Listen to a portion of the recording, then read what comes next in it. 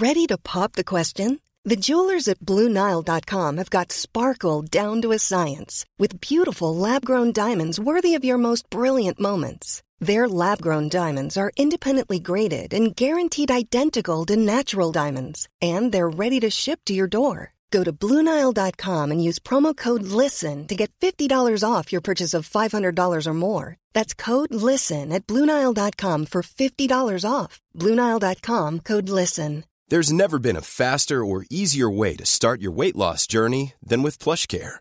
PlushCare accepts most insurance plans and gives you online access to board-certified physicians who can prescribe FDA-approved weight loss medications like Wegovy and Zepbound for those who qualify. Take charge of your health and speak with a board-certified physician about a weight loss plan that's right for you. Get started today at plushcare.com/weightloss. That's plushcare.com/weightloss. plushcare.com/weightloss.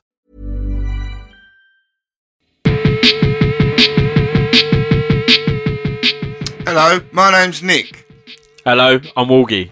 We are the Mouth of Manliness. This is a podcast all about mental health. But it's not just mental health. It's kind of about people's lives and about how they cope and how they manage in the world. Yeah, and digging into the stories that make them who they are. Yeah, so it's real life stories where we talk about things that people have been through and how they've managed and how they've coped and how they've come out the other side. So sometimes it's just me and Walgie here, but more often than not we're talking to guests, sometimes more well-known guests, but more often than anything it's just normal people who have been through interesting situations. Yeah, and they've all got a lovely story to tell. Yeah, so Mouth of Manliness, we are about mental health, but we're more about people and stories. So, welcome to the Mouth. The Mouth of Manliness. This is the Mouth. Welcome to the Mouth of Manliness. For those who don't know, I've got Wergie sitting next to me, and every time I go to say welcome to the Mouth of Manliness, he's always like, sit back, it's too loud, it's too loud. It's just the audio engineer in me that's like, it distorts, and it's quite a nice distortion actually, because your voice does sound good with it. But do you know what I mean? I'm just bringing the production levels in. Anyway. So, if you listen to the last season, one of our best episodes of the last season was when we talked about mindfulness. And a lot of people seem to get a lot out of that. And I've stayed in touch with Ashley, and he is with us again, our mindfulness guru. Hello, good evening. Nice to be back. Thank you for having me again. What you can't see through hearing is how amazing Ashley's teeth look. Look at them. You know what? Everyone keeps telling me how tanned I look, and they keep saying, Ashley, have you secretly been on a beach somewhere? I'm going, no, it's an optical illusion. I've just got my screen and my camera by the window, and it just seems to bring out my colouring perfectly. So I've got quite olive skin, and everyone then goes, oh, your teeth are very white, and I can say, I can assure you I've not whitened them either. It's just an optical illusion. Just naturally handsome, yeah? Well. It's all good, yeah. Doing well. I'm going to get mine done. I'll tell you what, if I come into some money, I'm going to get them done. I'm going to get them properly veneered. My teeth really piss me off. Do they? Yeah. You know what that is? That is years and years of smoking and drinking. Yep. And I went through a period of abusing painkillers. Oh, right, blimey. And because it's basically an opiate, it's like a proper drug, and they fuck your teeth up. So, you know, like you normally see any kind of heroin, you've just got really bad teeth. Ta-da! I wish I had done heroin now. You ever seen the episode of The Simpsons, and they opened this book, and it's called The British Book of Smiles? Yeah. I know. I tell you what, I used to work with this with Cara. She's from Boston, and she would brush her teeth 4 or 5 times a day at work. Really? Yeah. And like slightly obsessive, but no, but she said like that's just how they do it in America. They really look after their teeth because they pay a lot of money. They really look after them. Yeah, fair. I think we can definitely learn a tool. I must admit, I think probably brushing that much is probably excessive. My cousin who's a dentist would probably tell you off. Yeah. So Claire, if you're listening, I'm bigging up the dentistry here, saying twice a day of a good brushing is probably enough. But I'm conscious that we're going way off. It's part of well-being. It is part of well-being, isn't it? It is. Certainly. Funnily enough, I was having a conversation today with some people at work, and they were talking about seeing a hypnotherapist for weight. And like I saw a hypnotherapist for ages, and I do know that I know people who it's really worked with. And then we just got into this really kind of heavy conversation about how, you know, like some people would see that as a massive extravagance, or like you might get Botox or something, and they'll see it as a massive extravagance. But it's like, it's not about how you look, it's about how you feel. Yeah. And we really kind of went into that. Like, I've had a hair transplant, Ash. And it's coming through well, man. And it's like, it's amazing. I was looking at it. Well, it's very nearly 2 years since we started this podcast, and I was watching videos of the first ones, and my like parting's really up high. So now I'm like, yes, I'm gonna get it all done. I'm gonna get it all done. So, but before we started, we had a bit of a chat, didn't we, online about what we were going to talk about. So I wanted to kind of still have some elephants of mindfulness in there. Elephants in the room. I just felt like if we have you on and we don't get mindfulness in there, then it's a real wasted opportunity. Oh, absolutely. We can still talk a bit more about mindfulness. We can definitely talk a bit about mindfulness. I think we were also going to talk a bit more about kind of like some of the diversity, equity and inclusion work I've done, especially around kind of like the LGBT plus community. Yep. So I think we were going to maybe explore those two angles. Yep, definitely. That's what I want to do. Perfect. So what was it? So why was that something that was important to you then, Ash? Why's that? I think for me, I think the LGBT plus thing's always been special for me. I think because, well, I am a gay man. And I think for me, you know, it's the whole process of being okay with your sexuality. And I think, you know, I was born in the 70s, grew up, you know, cut my teeth during the 80s. And, you know, we had all that bit of really egregious Margaret Thatcher legislation, Section 28. You know, I trained as a teacher back in the day, and under Section 28 of the Local Authorities Act, Thatcher put in this really awful clause, which basically said if you were gay and there was a pupil who might come up to you and talk about thinking that they might be lesbian, gay or bisexual, I could be in breach of that law and could lose my job. You know, I didn't know about that. No, I didn't know about that. It's horrific. What was the show? It's a Sin. I watched that. It was really, really good. And I've always thought I'm pretty cool with things. But I genuinely didn't know that. I mean, I knew about the AIDS crisis and everything, but I didn't know about that law. Yeah, and Section 28 of the Local Authorities Act was what actually galvanised and created Stonewall, the LGBT plus equality kind of charity, who've done really, you know, have done so much pioneering work in this country to help LGBT plus people. So a massive shout out to them. I've done a lot of work with them over the last few years. I was very privileged. I kind of got a place on one of their leadership courses that was back a few years ago now. And it was really, really, it was really good for me. It was all around authentic leadership, that we can be our true selves when we're at work. Yeah. And in fact, not just at work, but whenever we meet people, we can be our true selves. We don't need to, hiding away bits of who you are can very often lead to some elements of mental dysfunction. Yeah, of course. And if we can't, you know, say, this is who I think I am, this is how I identify what I am. And, you know, there's a lot of discussion around how people identify in terms of gender and gender fluidity at the moment. And I think there is that sense, certainly for me, is having that lived experience that actually it's okay and it's cool to be who I am. Yeah. And I'm gay, and I know that there's other people out there who might still be coming to realizations, because sexuality, I think it's fair to say a common consensus is that sexuality can be, for use of a better term, fluid. It can change and evolve. I don't want to carry on too far, otherwise, but we'll go off and not kind of stay. But you know what I mean? And I kind of think it's really important that there's been such a sea change in society. Yeah. And how now we are much, much more accepting of who we are. But, you know, growing up, there was this certainly this preconception that to not be straight, to not be heterosexual, there was something a bit wrong. There was something deviant about you.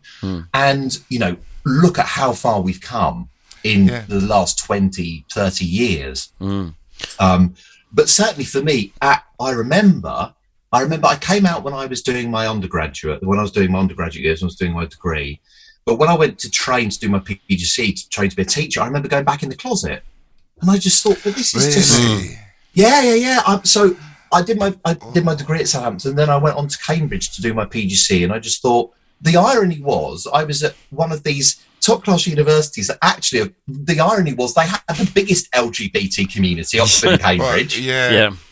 People used to quit that it was because the amount of people that came from public school and all the manner of shenanigans they used to get up there. Right. No, I won't be commenting on that. I know a gay man who went to Cambridge, and I have. Yes, but that was the irony, that I basically ended up kind of going back in the closet, because I knew that I was going to be a teacher, and those kind of things. How damaging is that, though? Weren't really accepted. You've just been through it. And I just think, as a person of integrity, that's what caused me massive anxiety. Caused me to have really bad anxiety. That manifested itself with really bad sleep issues. Yeah. And it made me really, really actually physically ill. And it took a long, long time actually to work through it. I then went to live in Italy, taught in Italy, came back, and then did some counselling and therapy. And then came out to my friends and my parents, because a lot of my friends knew by that point I was in my mid-20s. And that was instrumental in me then kind of rebuilding myself and coming back to be okay. And, you know, and since then it's literally been building on that. Yeah. But it was very interesting. When I went on that LGBT leadership program that Stonewall ran, I had to reminisce and go back. It was a bit therapeutic in that I had to go back and relive that. Yeah. But for me, it was like, I don't want to see any other teachers or pupils or people involved with education having to hide who they are, because it is so destructive. And, you know, and I think Stonewall have done such brilliant work with helping, you know, really helping people to kind of be able to come out, to be who they are, to support them, whether that's, you know, either lesbian, gay, bisexual, transgender, any of those things that come under the LGBT plus umbrella. And I think it's so good, but there still is bullying at school. Yeah. We know that exists. And I think it's only by having these open conversations, it's only by being open and talking about it and challenging those things.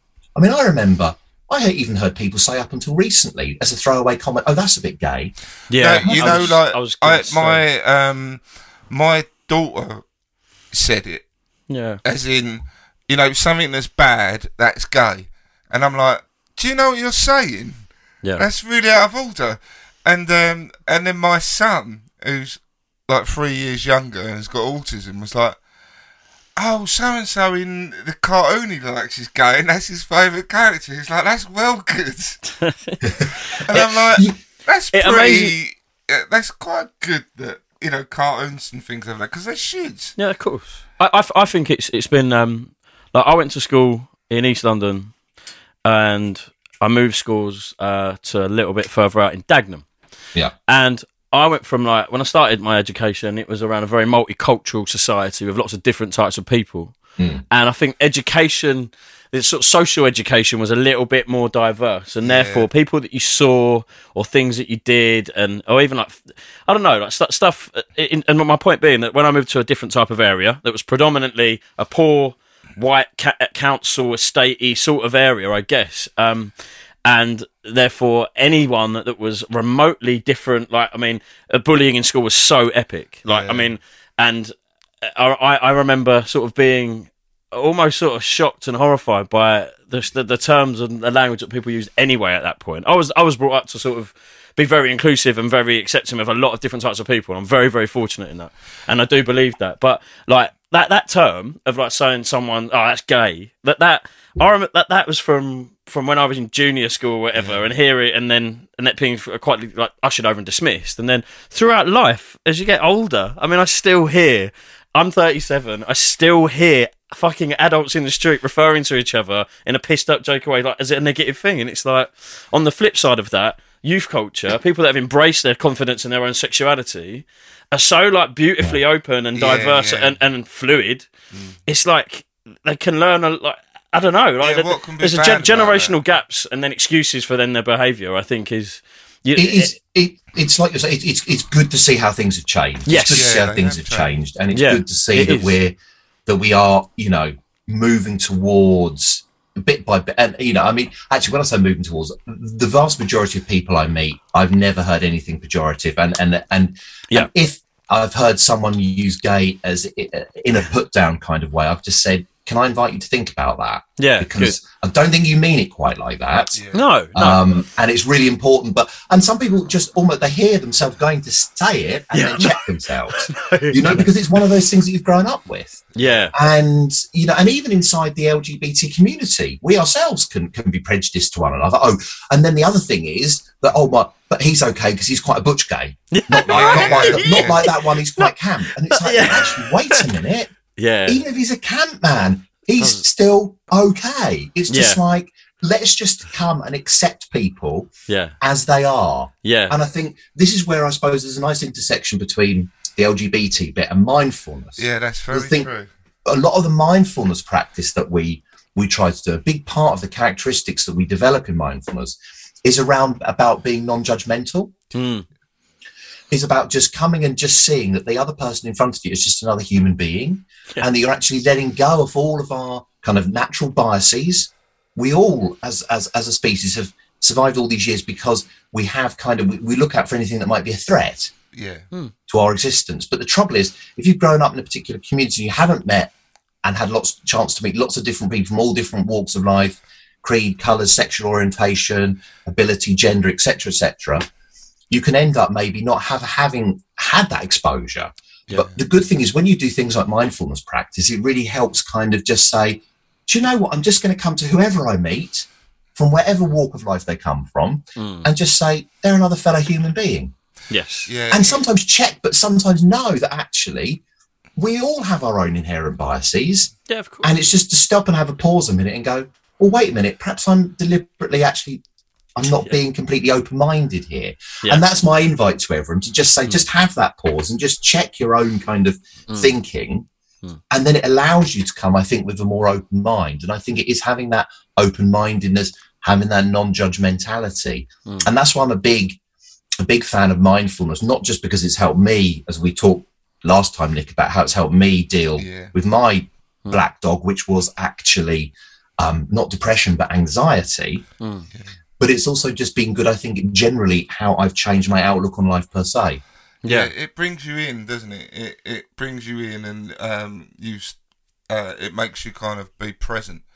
And I think that your intersection there was very good because if you're judging people, that's like a negative way of thinking anyway, and that negativity like sits in you, doesn't it? And if you're mindful, then you just don't have that same negative approach to things. Do you think it comes from fear? Like people's lack of the ability of like fear of the unknown, and therefore, because I often find that people tend to be quite scared of things that they don't know much about, right? So, and that is exploration of like, it could be. I mean, it goes back to sort of like, again, childhood, I think, or something like as base as like you're into a certain type of music, for example, and anyone else that says they like something else, you're like, no, it's fucking shit, and if this is the best thing in the world. So if that childish mentality is then sort of spread across your social interactions, and therefore because like you're scared of admitting potentially that you like something else or you're open to something else, it therefore puts fear in you because you don't know about it, and I don't know. Like people tend to be very overly judgmental when they're scared. I find. I always come back to quite often you'll find so the massive debate about people and transgender and gender fluidity, like that seems to really rile people. It does, yeah. And I'm like, why? Why do you care? How does that impact on you? And they're like, toilets. And you're like, well, you're just going to the toilet. It's not like you're hanging out in there. And like, if especially women, I'm like, well, you all go into cubicles. You know, like, why is that such a threat? And but then I think, maybe there's also the bit about women feeling threatened by men. Oh yeah, of course. I think the thing is with the whole idea about gender and identity, and that sense that people, although I work with a whole variety of different people, and when we introduce ourselves, certainly at work, and we're on a call, we'll share the pronouns we like to use. Yeah. And I'm quite happy if you chuck male pronouns at me. But I know other people who might say, actually, I much prefer more neutral, like you can call me they. Yeah, maybe it's a fear of getting it wrong as well. I know there's a lot of people, because that challenges the orthodoxy. We've not grown up that way. We grew up with this sense of boy and girl, and it was black and white, and that's the way it was. Now I think we accept that people are more complex than that, and that sexuality and gender and how you identify is a complex thing and can change over time. And I kind of think it's just to ask people to come and to accept someone however they are. Yeah. And that's not easy. And I think it goes back to the other point you were saying, a bit about fear, that when we come across something that we don't know, or someone we haven't met, or whether that be someone of a different sexual orientation, a different skin color, a different religion, we're like, oh, not sure about that. And we come with all those preconceived notions that we might have grown up from our own community and whatever. All of those things input into our our conditioning. And I suppose what mindfulness asks us to do is, through our practice, not just through the meditations, but actually through these kind of mindsets, which is a more open mindset, which is non-judging and being open and curious and coming with a sense of gratitude and joy and whatever. It allows you to kind of calm down some of those inherent biases that we all have. And I kind of think that a lot of those do exist because it's part of our survival mechanism. Yeah. That when we encounter, hundreds of thousands of years ago, when we were evolving as a species, and our prehistoric ancestors were roaming the savannah, and they would see a saber-toothed tiger on the horizon, the flight or fight mechanism would kick in. Yeah. To make sure that they could peg it out there before they became lunch. Or a different person. Yeah, if they encountered a different tribe or something, it would be there. But that mechanism that helped us survive, that bit of the brain, the amygdala that fires off that flight or fight response in the middle of the limbic brain, and that helped keep us surviving, also fires in different ways still in modern day society. Like if I'm stressed and a gazillion emails are coming at me, it can still fire off the flight or fight mechanism. If I'm in a situation where I might be encountering a load of people who I've never seen before, or I might feel nervous doing a presentation, or I'm slightly out of my comfort zone because I'm somewhere different, the same old mechanisms, prehistoric mechanisms, can kick in. And they have a positive role to look after us and protect us and help us survive as a species. But when they're not checked, they can also be very negative. They can keep us in very anxious or depressed loops. They can actually fuel biases and prejudice. And that's why when we said about what can we talk about this evening, I said it would be really good to look at the fusion or intersection, actually, of things around mindfulness and how it can help us have a more open mindset, but particularly around kind of diversity, equity and inclusion, which I am very involved in lots of things in work, but especially around LGBT plus, the LGBT plus community. So for me, it's something that takes time and effort. To actually break down prejudice actually starts with ourselves. And it starts with ourselves actually giving ourselves some time out to understand the workings of our own mind. And then to see how, we've survived all these millions of years, because hundreds of thousands of years rather, because we make split second by second judgments and all the sensory data coming to us to work out whether it's a threat or not. Now, very often, most of us live in relatively peaceful kind of communities. Now, obviously, everything's been disrupted massively in the last year because we've had this pandemic to deal with. And so that has raised all of pretty much humanity's sense of level of threat. Yeah, it has. And then that's raised the activity in and around the limbic brain, the bit that is responsible for flight or fight, going, crikey, there's something going on here. I need to protect myself and look after myself. But the mental health aspect of that is that when we're constantly primed to look for kind of a potential threat, we're constantly having more cortisol and adrenaline fired off from the mechanisms in the limbic brain to prepare us to deal with it, which makes us more tetchy, which makes us more anxious and affects mood and so on and so forth. Yep. So now more than ever, I think that's why, having come through what has been, let's face it, very difficult 12 or so months, really focusing in on practices that can help increase our mental health and well-being, improve it, are so vital. Not just to help us deal with the pandemic, but just as a society, as how we can go forward. Yeah. And I think the other thing that's happened in the last year, because it's not, the other important thing I think is a lot of people frame it completely negatively. Like coronavirus and the pandemic has been utterly shit. And I'm not saying that for a minute that it hasn't. Let's be honest, it freaking well has been. You know, I lost last year 3 relatives that I would say that were the collateral damage of coronavirus. They weren't directly related, but they were in part related to it. And it's been, and you know, this is one story of a lot of suffering that people go through.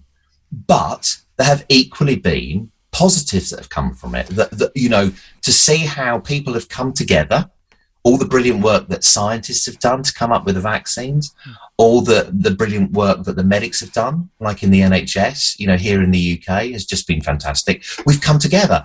But also look at like webinar technology. We're able to connect with people all around the world with these kind of online technologies that actually help break down barriers and bring people together. And people's like work-life balance, that kind of thing. There's been this idea that, hold on, maybe we don't all need to traipse into the office every day, and maybe we can be at home and, you know, we can check in with our kids or whatever and just generally have a better balance. We don't need to be kind of flogging ourselves because actually everything has still carried on. Yeah. We've talked about this quite a bit. Like we've had a really productive lockdown. You know, like we've done loads and loads this lockdown, and it's actually been quite a positive thing. And yeah, I mean, like we've kind of made friends through this, haven't we? Well, yeah. I mean, the lockdown brought Nick and I like geographically really close to one another. I was meant to move to London from Leigh-on-Sea. And that fell through because the guy I was meant to move into his apartment, he couldn't go to Germany, and then I ended up being at my mum's, and there was a whole family situation there, and then I ended up being literally walking distance from Nick, and having worked with him, and we sort of when the restrictions in that midpoint when it got like kind of it went down a bit. We linked up and we were creative and made music, and you know, and it's like we've written a record. Mental health as well, and that, but that's the thing. Like, and so the positives in that situation have been like, well, if you're able to do something, a lot of people I know in creative and or heavily into fitness have put their energies into that, and therefore come out with something extra that they wouldn't have had as a result of it. And I mean, like my anxiety was like epically through the roof at the start of lockdown. I'd say, like, I mean, Nick likes to sort of describe me as chaotic. I think is the way I work. You're like a clenched fist. Yeah, that's a good a good description. Going like that. Spear all over the place. Yeah, but then there's there's obviously lots of stuff that feeds into that, and it's been lots of like relationship issues, and that again because of lockdown they have changed, and family issues. I've got children I couldn't see, and that was all actually put into positive energy. Like via us creating, and I do other music and bits and bobs, and making a conscious decision to do that, and actually waking up and going, it's going to be all right. Actually, I've got the right support that I need. I've made some really, really good, strong friends as well, and from phone calls and like people that I missed in the pub that then became like some of my closest friends now. Yeah, that we had each other's numbers, and now we ended up really talking, talking, and it wasn't just pissed up. I call that having the crew. I think over the last year, it's have you had your crew? Have you got your crew? Yeah. And then working out who are those people you can go to. Mm-hmm. And obviously a lot of the time it's not that you can physically go to people, but who can you get on the phone? Who can you have on a quick, Zoom call that you can just say, I'm just feeling a bit crap today. Yeah.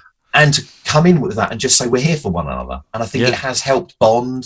It's quite special, bring people together. But equally, like you guys were saying, the time that you've had that you might not ordinarily, because you might be going here, there and everywhere. And bombing to the pub and whatnot, you've actually said, well, I've got some time on my hands, actually.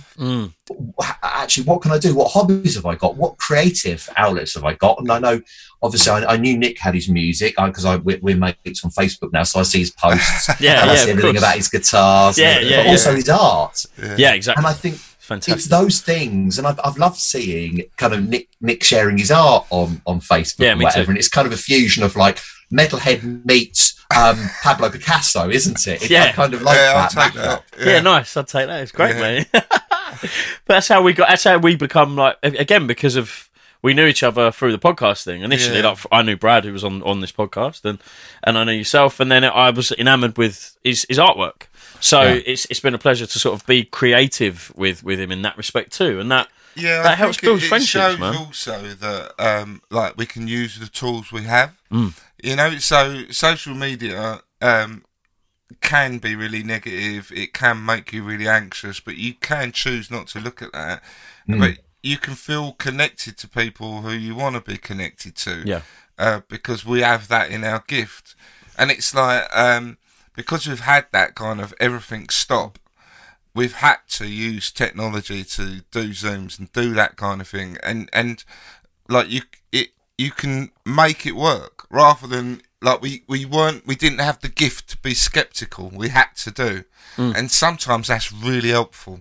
Sometimes when you've just got to do it, you actually get past all those skepticisms and all the things that your brain's telling you not to do, and you get on with it. You figure out how to use the computer. You know, it's like you're seeing lots of older people like Zooming now, and you just think that's brilliant because they probably would have been too anxious to do it before, and gone, no, I can't do it. Yeah, and that's what I was meaning about how actually it's helped, you know, maybe in many respects, although we've not physically been able to see each other, and let's face fact, that is difficult. I think it's important that we don't go in with two rose-tinted view and say, actually, let's just acknowledge that there's a lot of people, and all three of us on this call today, I think we've all had our difficulties, we've all had to confront our demons, we've all had our black moments, our dark days when things have felt really crap, when you just kind of think, is this ever going to end? But at the same time, you know, we've been able to sit back and go, okay, so this is the way it is going to be for a while now. What can I do? I've got a response. I have the choice. I have the possibility that there's a different way of reframing this. And for you, it might have been that it's brought you two together to produce more of this. It's been like you've had a more kind of musical outlet and your art. For me, it's been actually, the last lockdown has actually, for me, been hyper beneficial because I'm in the process of selling I've sold my house, I'm moving. And those last 3 months have been completely consumed by that. If it wasn't for the lockdown, I think I would have had major FOMO. Because all my mates would have been out and I've been going, I've not got the time to come out. I've got all this house stuff to do. Yeah, that's true, yeah. It's a welcome distraction. Where are you, are you staying around, you're Cambridge way, aren't you? Oxford, yeah. So I'm going to be staying around here, going to London temporarily while all that kind of house thing comes back together. But one of the things I've had to learn, if anyone's gone through the joy that is house buying and selling in England, is the most precarious. Wow, I tell you, that tests anyone's sense of mental health, because up until the point that you exchange contracts, there's nothing legally binding, and anyone can pull out at any moment. Yeah. And if anything's going to exacerbate your anxiety, it's that. That's stressful, isn't it? But there comes a certain point where you have to go, have I done as much as I can do? Yeah. And then I have to it's that sphere of influence, you know, what do I have control over and what do I have to let it go of? Have you ever heard of the Serenity Mantra or the Serenity Prayer? Grant me the courage to change the things I can, the serenity to change the things I can't, and the wisdom to know the difference. Yeah. And that has been, I've almost needed to print that out and just have that by me and remind myself of that. Like, what are the things I can change easily? What are the things I can't, and just accept them and know the difference between the two. And that's, I think, has definitely helped me alongside my mindfulness practice keep sane over the last year, but especially in the last 3 months with the whole joy of house buying and selling. I think, that serenity thing is so true. I find myself saying it all the time, but I say it as in, you can only control two things. You can control what you do and what you think. And essentially, it's like, well, talking about lockdown, it's like you can decide, it can be the end of the world and you can like fight against it, or you can go, is what it is, what can I do within out the confines that I have to make myself feel better. I wanted to go back to something which I find quite interesting. So we were talking about, like you saying, when you lived in London, the people were more open-minded in many ways. Yeah, they were. Yeah, they were. And I comparatively to my experience, but yeah. I often say to people that, like, I've always gone to London a lot from quite a young age. My parents were pretty cool, and I always felt safer in London than I did walking the streets around Essex, because in Essex, I had long hair, like they would call me a metalhead or a grunger, and you're 5 seconds away from getting a pasting, and I did get a few. But you go to London and no one gives a shit. No one's that, like, it's just, people's attitudes are completely different, and I always really loved that. And then I started thinking that actually a lot of the gay people I know went to London, or they went to a city, but mostly to London. And I wonder if that's because of that, because you're more likely to meet similar people and be more likely to have acceptance. So, interestingly, on that point, so two of my dearest friends, and I hope they do listen to this podcast, as they should do, two Norwegian fellows that two of my best friends called Christian and Christian, slightly different spellings, and their experience, they're from Oslo, and they lived in Norway and worked in Norway with another friend of theirs and now mine, obviously, Edvard, and they had a horrific time in London as gay men, essentially, because they felt that there was a lot of negativity going on around the scene that they were part of, and I mean, I'm sure they won't mind me, like, quite paraphrasing, quoting direct, not indirectly, whatever. And that was because they were obviously, like, around Old Compton in Soho, and sort of they felt almost ostracised in certain situations, was my understanding of that. What, within the gay within the gay community, yeah, as and some from what the stories they tell me of some, like, quite harsh stories of people as well not really being accepted within their own community as well. Yeah, but that goes to show that you can, like, there's wankers in everywhere. Well, of course there is. Yeah, I mean, it doesn't matter. I was going to say several reflections. I think number one, probably why do you get more LGBT people probably in bigger cities? I think, I remember when I did A-level geography, we talked very much about, patterns of kind of people moving and kind of migration and people moving around. I think cities have always been really big mixing pots of diverse cultures, of lots of people coming and going. And I think there has been that security for the LGBT community in that, because there's just such a sheer volume of people. It's possible to be whoever you want to be in a big city, because you'll be able, birds of a feather will flock together. Yeah. Right. And people have been able to group themselves together. Whereas if you're in a small town or a village, you remember Little Britain and the the village, and there was that sense that if you grew up, you could be labelled and you could be very much like that, that person, but face all manner of prejudice and discrimination because of that. Now, obviously, it's been great at bringing people together. And I think, as you talked about earlier, Nick, you said about that Channel 4 programme, It's a Sin.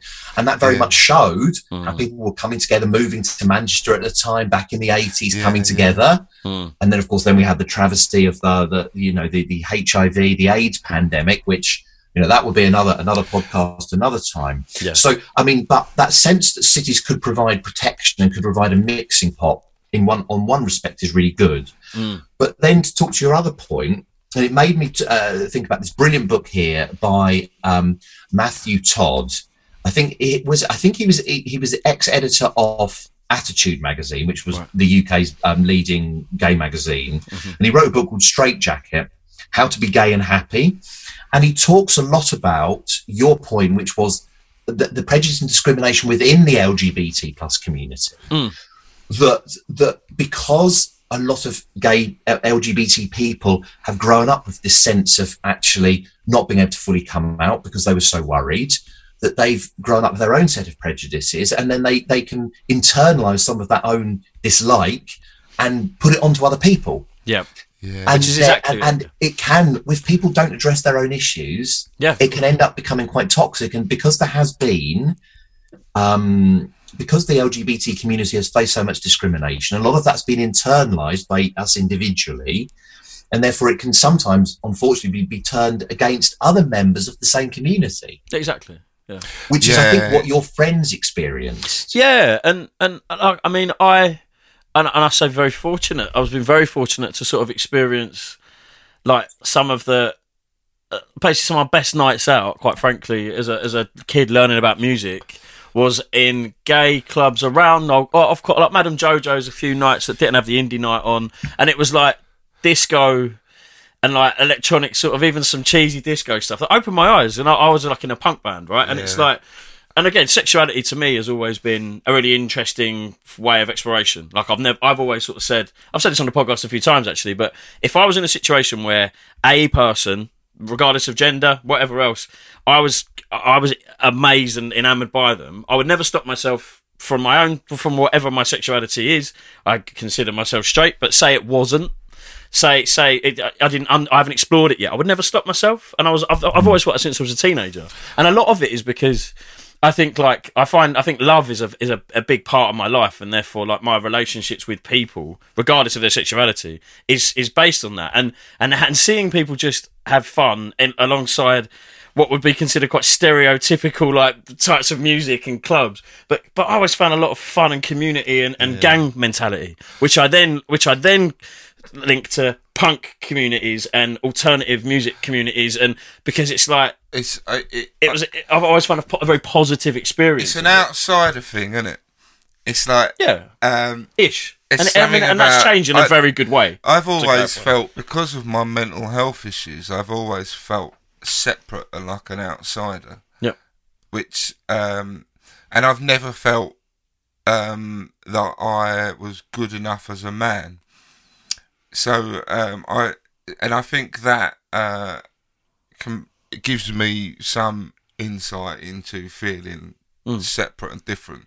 But what it also does is it kind of going back to what you said at the beginning, Ash, was that when you can't be yourself and you've got to hide this part of yourself, it makes you really ill. And that's what I did. I had to hide, be the clown, hide what's actually going on inside, and for them getting home and being exhausted because and breaking down, because it's like, this is who I really am, and I can't be who I am. And then I do use the term that when I started this podcast, I came out as being mental. You know, like it was, I've got a mental health problem. I'm not gonna be ashamed of it anymore. Yeah. But that's so much harder because like that is, you know, gonna be in many ways. It's still fucking ridiculous stigma, but of course it hasn't got as much stigma to a lot of people as if you were to say, I'm actually I want to be female. Yeah.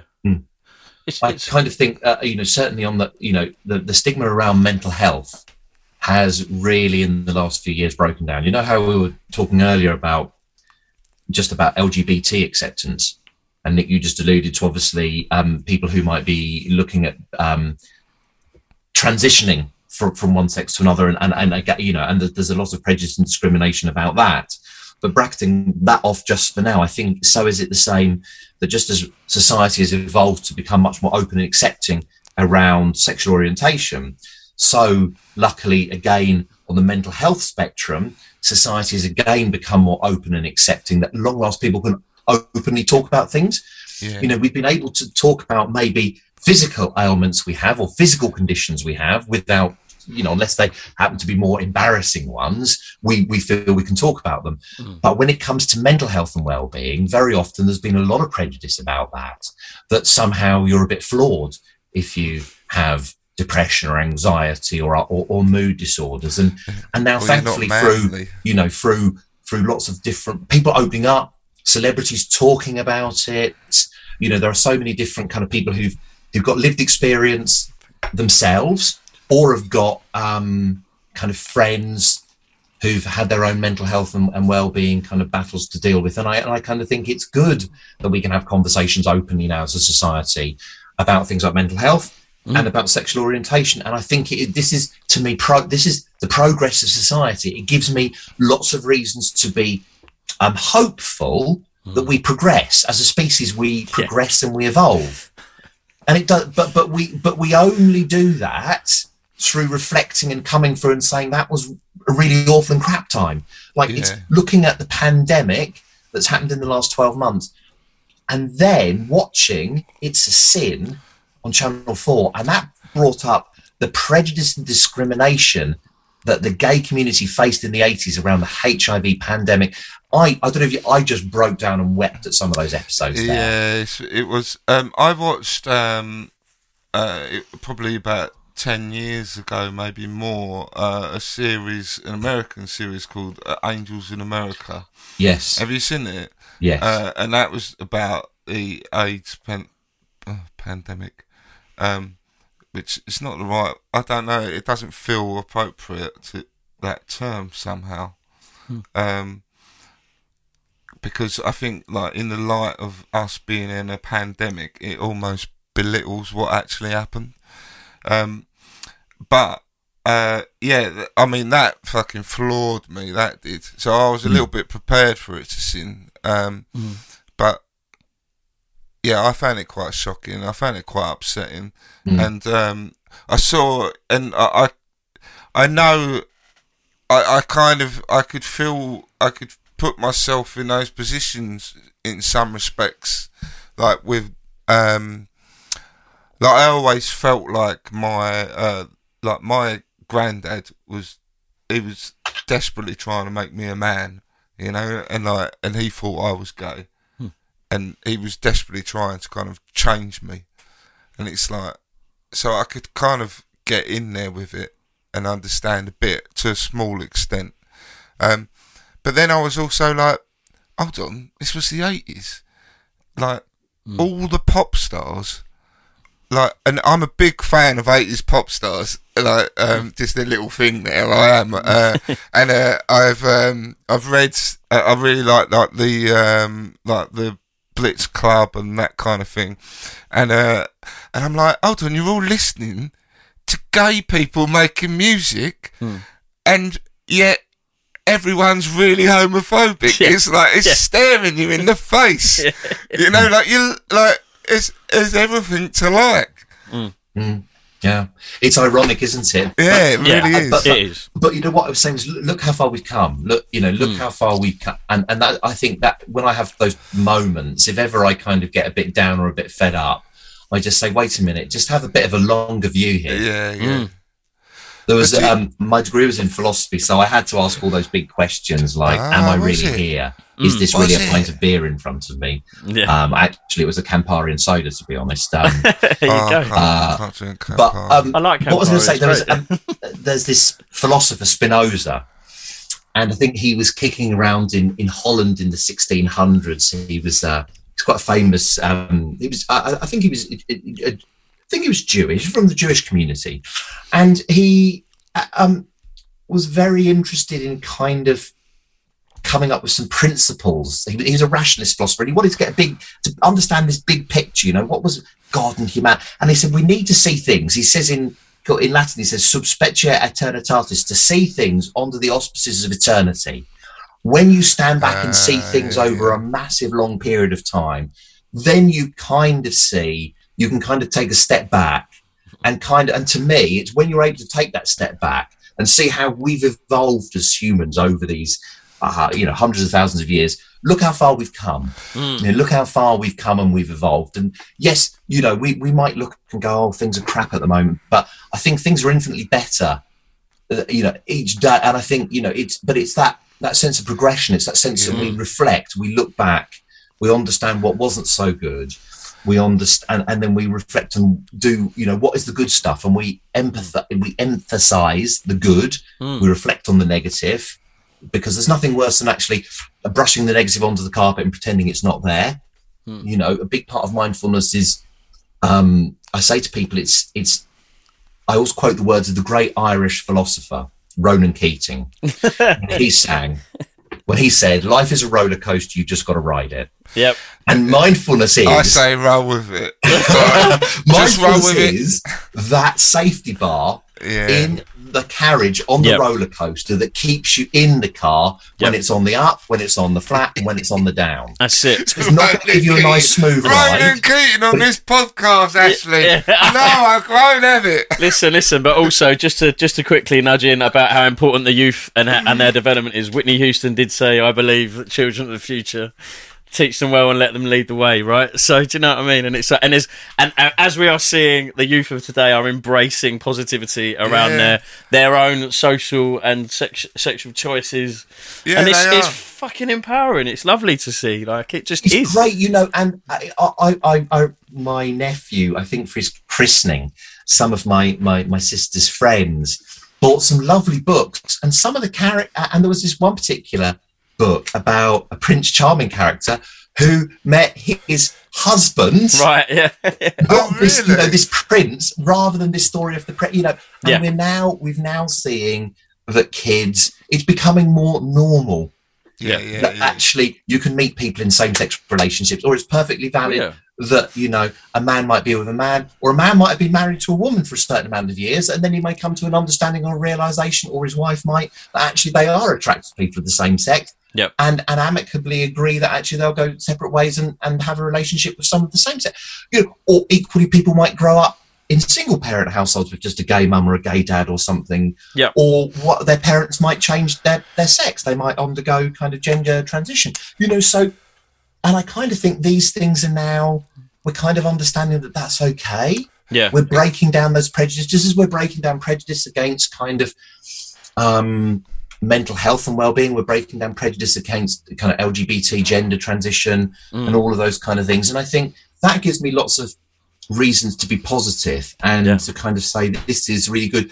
But I think it's important to say, you know, we live in a very liberal, Western, accepting society. And, you know, and that isn't the same all over the world. No. And, you know, and there are places where things aren't so easy and accepting. And I think we've got to, recognise that we're also lucky as to where we grow up and our cultural points of reference here in the UK, because by and large we live in a reasonably tolerant and accepting society. I'm not saying it hasn't got its problems. We know there is still racism out there. We still know there's homophobia, anti-Semitism, all of those things, and they need addressing. But we do that bit by bit. We do that by having those conversations and pushing and picking up when someone says something that is homophobic or racist or anti-Semitic or ageist or sexist or whatever. We challenge that person and we say, actually, have you heard yourself? Yeah. Where's that coming from? Did you mean to say that, or is that, you know? But to have a conversation about it. But we always have to be those people are quite agents frightened to do change, that, aren't they? Yes. I tend to, you know, if someone says like something sexist, like I'll still hear people say bird from time to time, and I'll go, and they'll say something about their bird, and I'll say, oh, your wife thinks that, or your partner thinks that, or a woman thinks that. You know, so you don't need to necessarily go, hold on, you're being sexist. You can just almost correct them without actually doing it.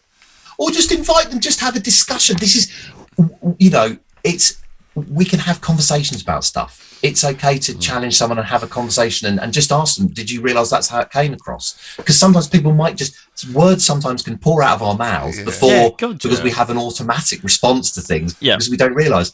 And I think this is to lead back, so I like to segue back and forth to mindfulness. One of the big things we do when you start a mindfulness course is come off what we call autopilot and those automatic responses to consciously choosing how we respond to situations and people. And when you just have that brief moment, you can go, rather than flying off the handle, rather than saying something that you might just have automatically said, you can go, oh, wait a minute, is that appropriate?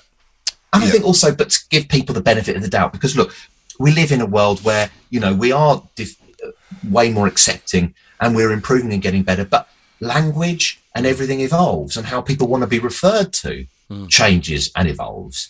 And, you know, a lot of the work I'm doing in diversity and equity and inclusion, I was talking earlier to a BAME colleague who was actually saying about some new terms to replace actually the term BAME. And again, that would be another podcast another time.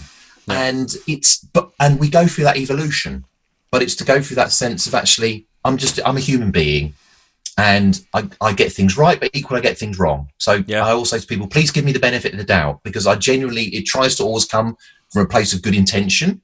And I always kind of think, if you come from a place of good intention, if you get something wrong, you can just hold your hand up and go, my bad. I didn't mean it like that. I wasn't aware that was the right way to say it. And if you just hold your hand up and say it, boo, it's sorted, it's done. Yeah.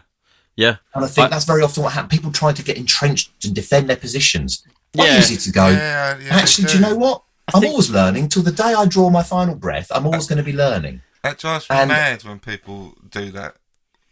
Well, you can drill down on someone and be, I don't know, an arsehole, for lack of a better word. I mean, there's no need. You can laugh. We can laugh things off together. Yes, and exactly. So, like, I think it's accepting. Like recently, I did a bit of work for the Home Office for a online quiz, and I was what's the word? We'll cut this bit, but you know when you're like, oh God, COVID friendly. I'm trying to think of the terms. Like it was all set in a safe space. Yeah, God's sake. Anyway, let me crack me on. No, so everything was sanitised. It was all fine, but basically we were doing this quiz from a club in Soho, and it was hosted by a drag queen and it was, I think it was in, I can't remember who sponsored it, but whatever. I'll cut all the boring detail out of this after. But basically, I was the drag queen who turned up and then was on stage. I genuinely sort of forgot myself in terms of pronouns, right? And genuinely, first time in a long time, I was like, well, and I sort of went, he, her, hey, and he sort of went, darling, it's okay, you can call me her, not a problem. And I was like, cool, man, thanks a lot, that's great. But I literally responded with cool, man, as well. And I was just like, oh, fucking hell. I was like, come on, help me. And he just sort of laughed. No, it was exactly. a brummie as well. And, she you can be sort of put me honest right. with yourself and say, oh, I'm sorry. God, I got but listen, wrong. we're people. Yeah. Conversation is everything. How do you want to be addressed? You know, do you that's know what why I mean? when we have our meetings at work, we introduce ourselves when we give our pronouns. Yeah. And I just kind of think it's sensible. That's quite. It just says who you are and how you identify. Yeah. And that's fine. And I just think if you just like I was saying earlier on, I think it's just to come with a sense of you're meeting another human, and I think people are just brilliant, and the vast majority of people on this planet are decent. They might, for one reason or another, get at points in time a bit fucked up by stuff like we all do, but I think the vast majority of people are decent people, and I think we can tap in and have those communications, and we can, by talking and by being with one another and spending time with one another and coming with an open mind, we can mutually help one another out to help improve society, have a better life, live a fulfilled life. And you know, and everything, you know, is nicer and better. I think when we go with a closed mind, when we go, my way is the right way and your way is the wrong way. Yeah. Straight away you're on a hiding to nothing, because you're getting people's backs up, you're telling them they're wrong. And you know, there's this, you may have heard of transaction analysis, a famous book. I'm okay, you're okay. I'm sitting right beside my library of books here, which is why perfect for reference, though. I remember we used to have that in my house. All right. I think my mum got it. Amazing. It's one of the classics. It's one of the classics of transaction analysis, and it's like when you go in and say to someone, "I'm right, you're wrong," which is like an adult to child transaction. Very often the child will go and stick the middle finger up. Yes. When you can have, rather than a parent to child, but an adult to adult conversation, you come in with, I'm okay, you're okay. Yeah. And that's a much better way. And that's where we want to be. We want to come and meet our other humans as going, I'm okay, you're okay. That's a much nicer basis for a conversation.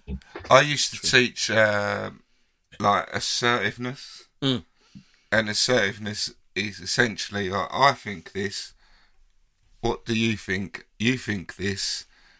How do we find a middle ground? Like, it's about negotiation.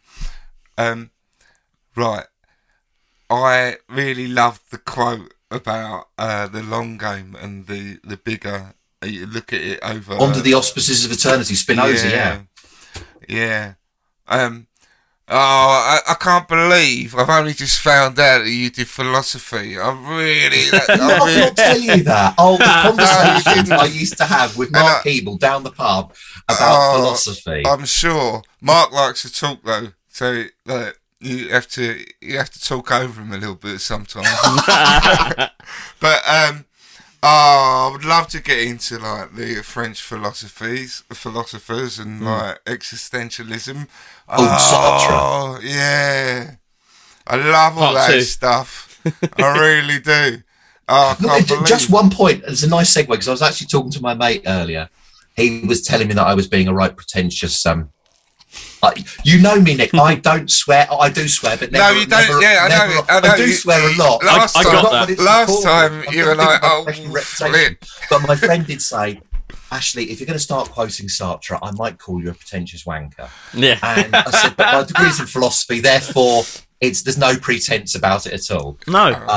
None. But Sartre actually talks a lot about authentic existence. Yeah. And the call to authenticity. Yep. And that very often we become defined by our job. I'm defined by my job. I'm defined by the house I live in, the car I drive. And I think in this drive to have better mental health and well-being, actually, the call to authenticity is not where you live, who you hang with, what kind of house you got, the car you drive, or the job you have. It's who are you? Yeah. Have you got a sense of decency, of integrity? What are your intentions? That's what for me I'm interested in people. Yeah. And so I think that was just a nice little segue that I'll bring us back to the main bit, which is that call to authenticity. So if you're interested in that, read Jean-Paul Sartre, Being and Nothingness. Yeah. I've dipped in and out of it. It's a lot of that stuff's kind of, it's not always, I read at bedtime, you see, and some of it's a bit basically you'll read a bit and then you've got to think about it, and then maybe you've got to read it again. Yes, like a lot of it's like that. But I really like a lot of those, like Camus as well. Find a lot of that stuff really interesting, and the Übermensch, that kind of stuff. Oh yes, Nietzsche, and the death of God. A lot of it rings true with me. Yeah. And existentialism, I often think of myself as having, I've got existential angst. I've got that all day long. So I love all that stuff, mate.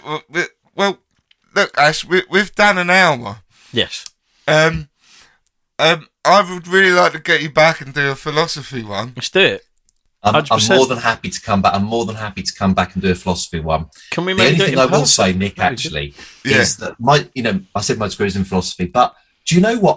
Because I did a lot of those reading and asked myself those deep questions, actually, sometimes, to be honest, that didn't always leave me necessarily in the best state of mental health. Yeah, I could, yeah.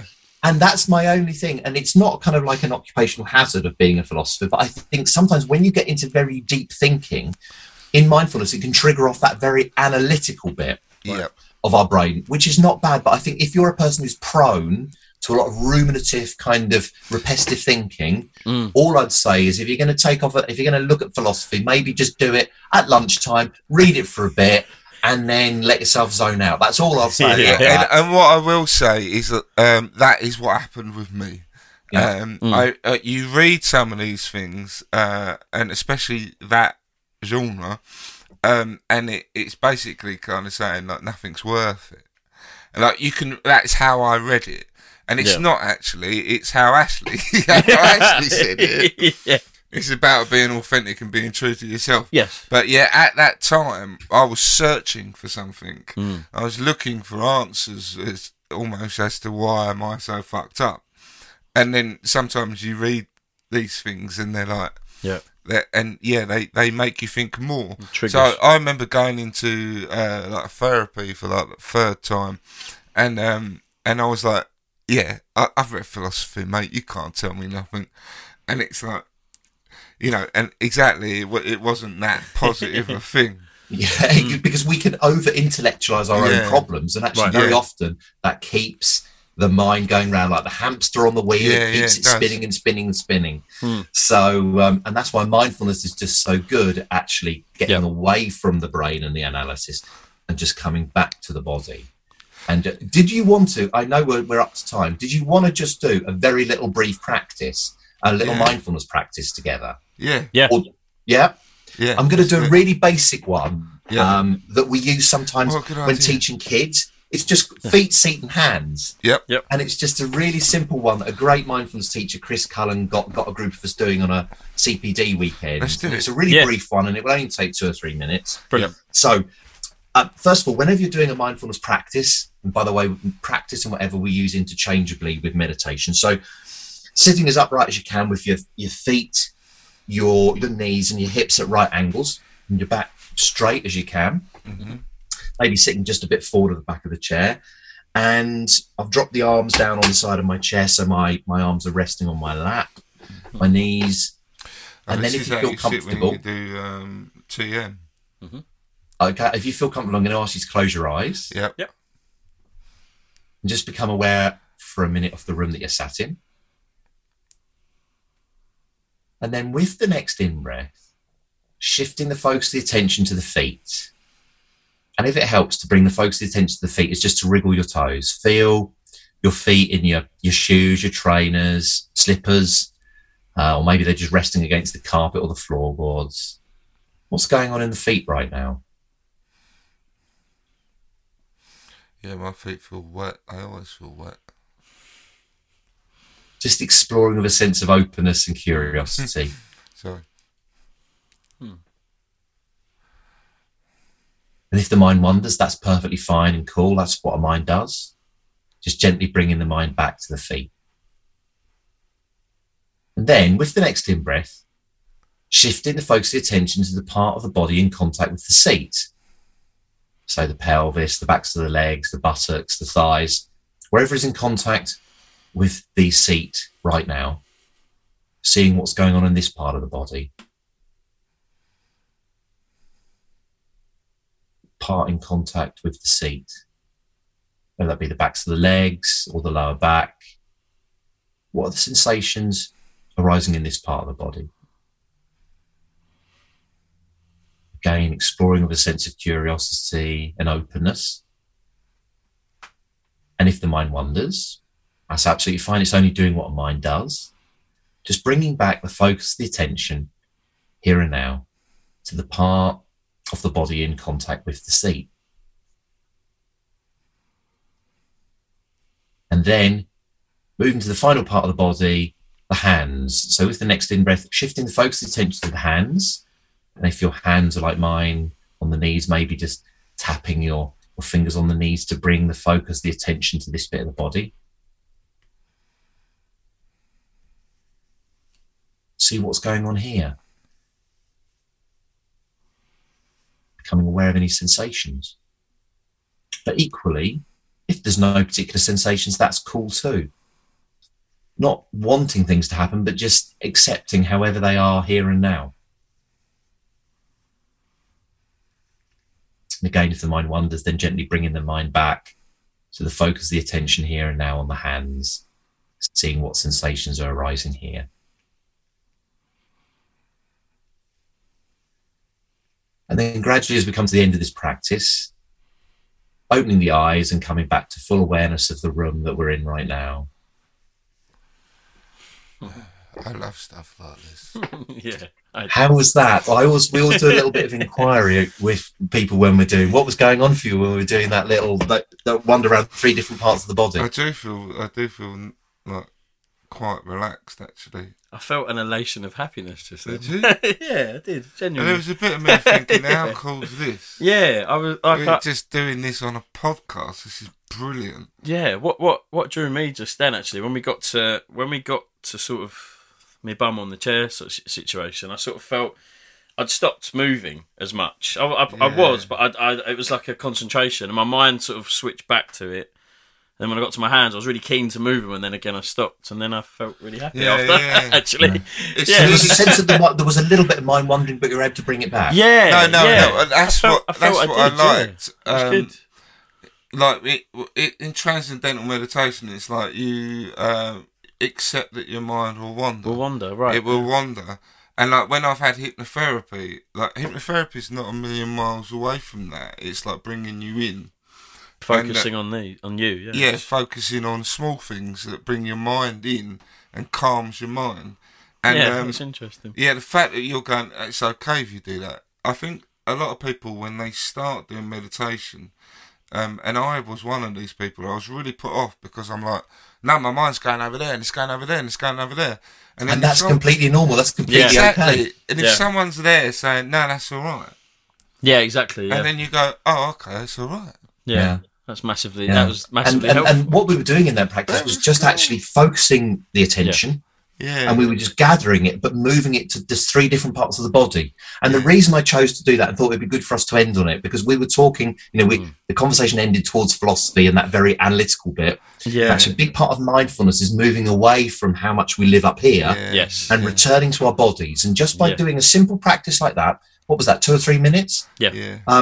Just a simple way of us re-engaging with our bodies, sensing what's going on and stopping all the whoosh, whoosh, whoosh, what goes on in our mind. Yeah. And when you practice that every day, just those simple little practices that you can do through mindfulness on apps like Headspace or going to a mindfulness course, you can learn those new techniques to help gather and focus and bring the mind together. And that, if you like, is your little, it's your place of refuge. You can create for yourself in a mad and frantic world.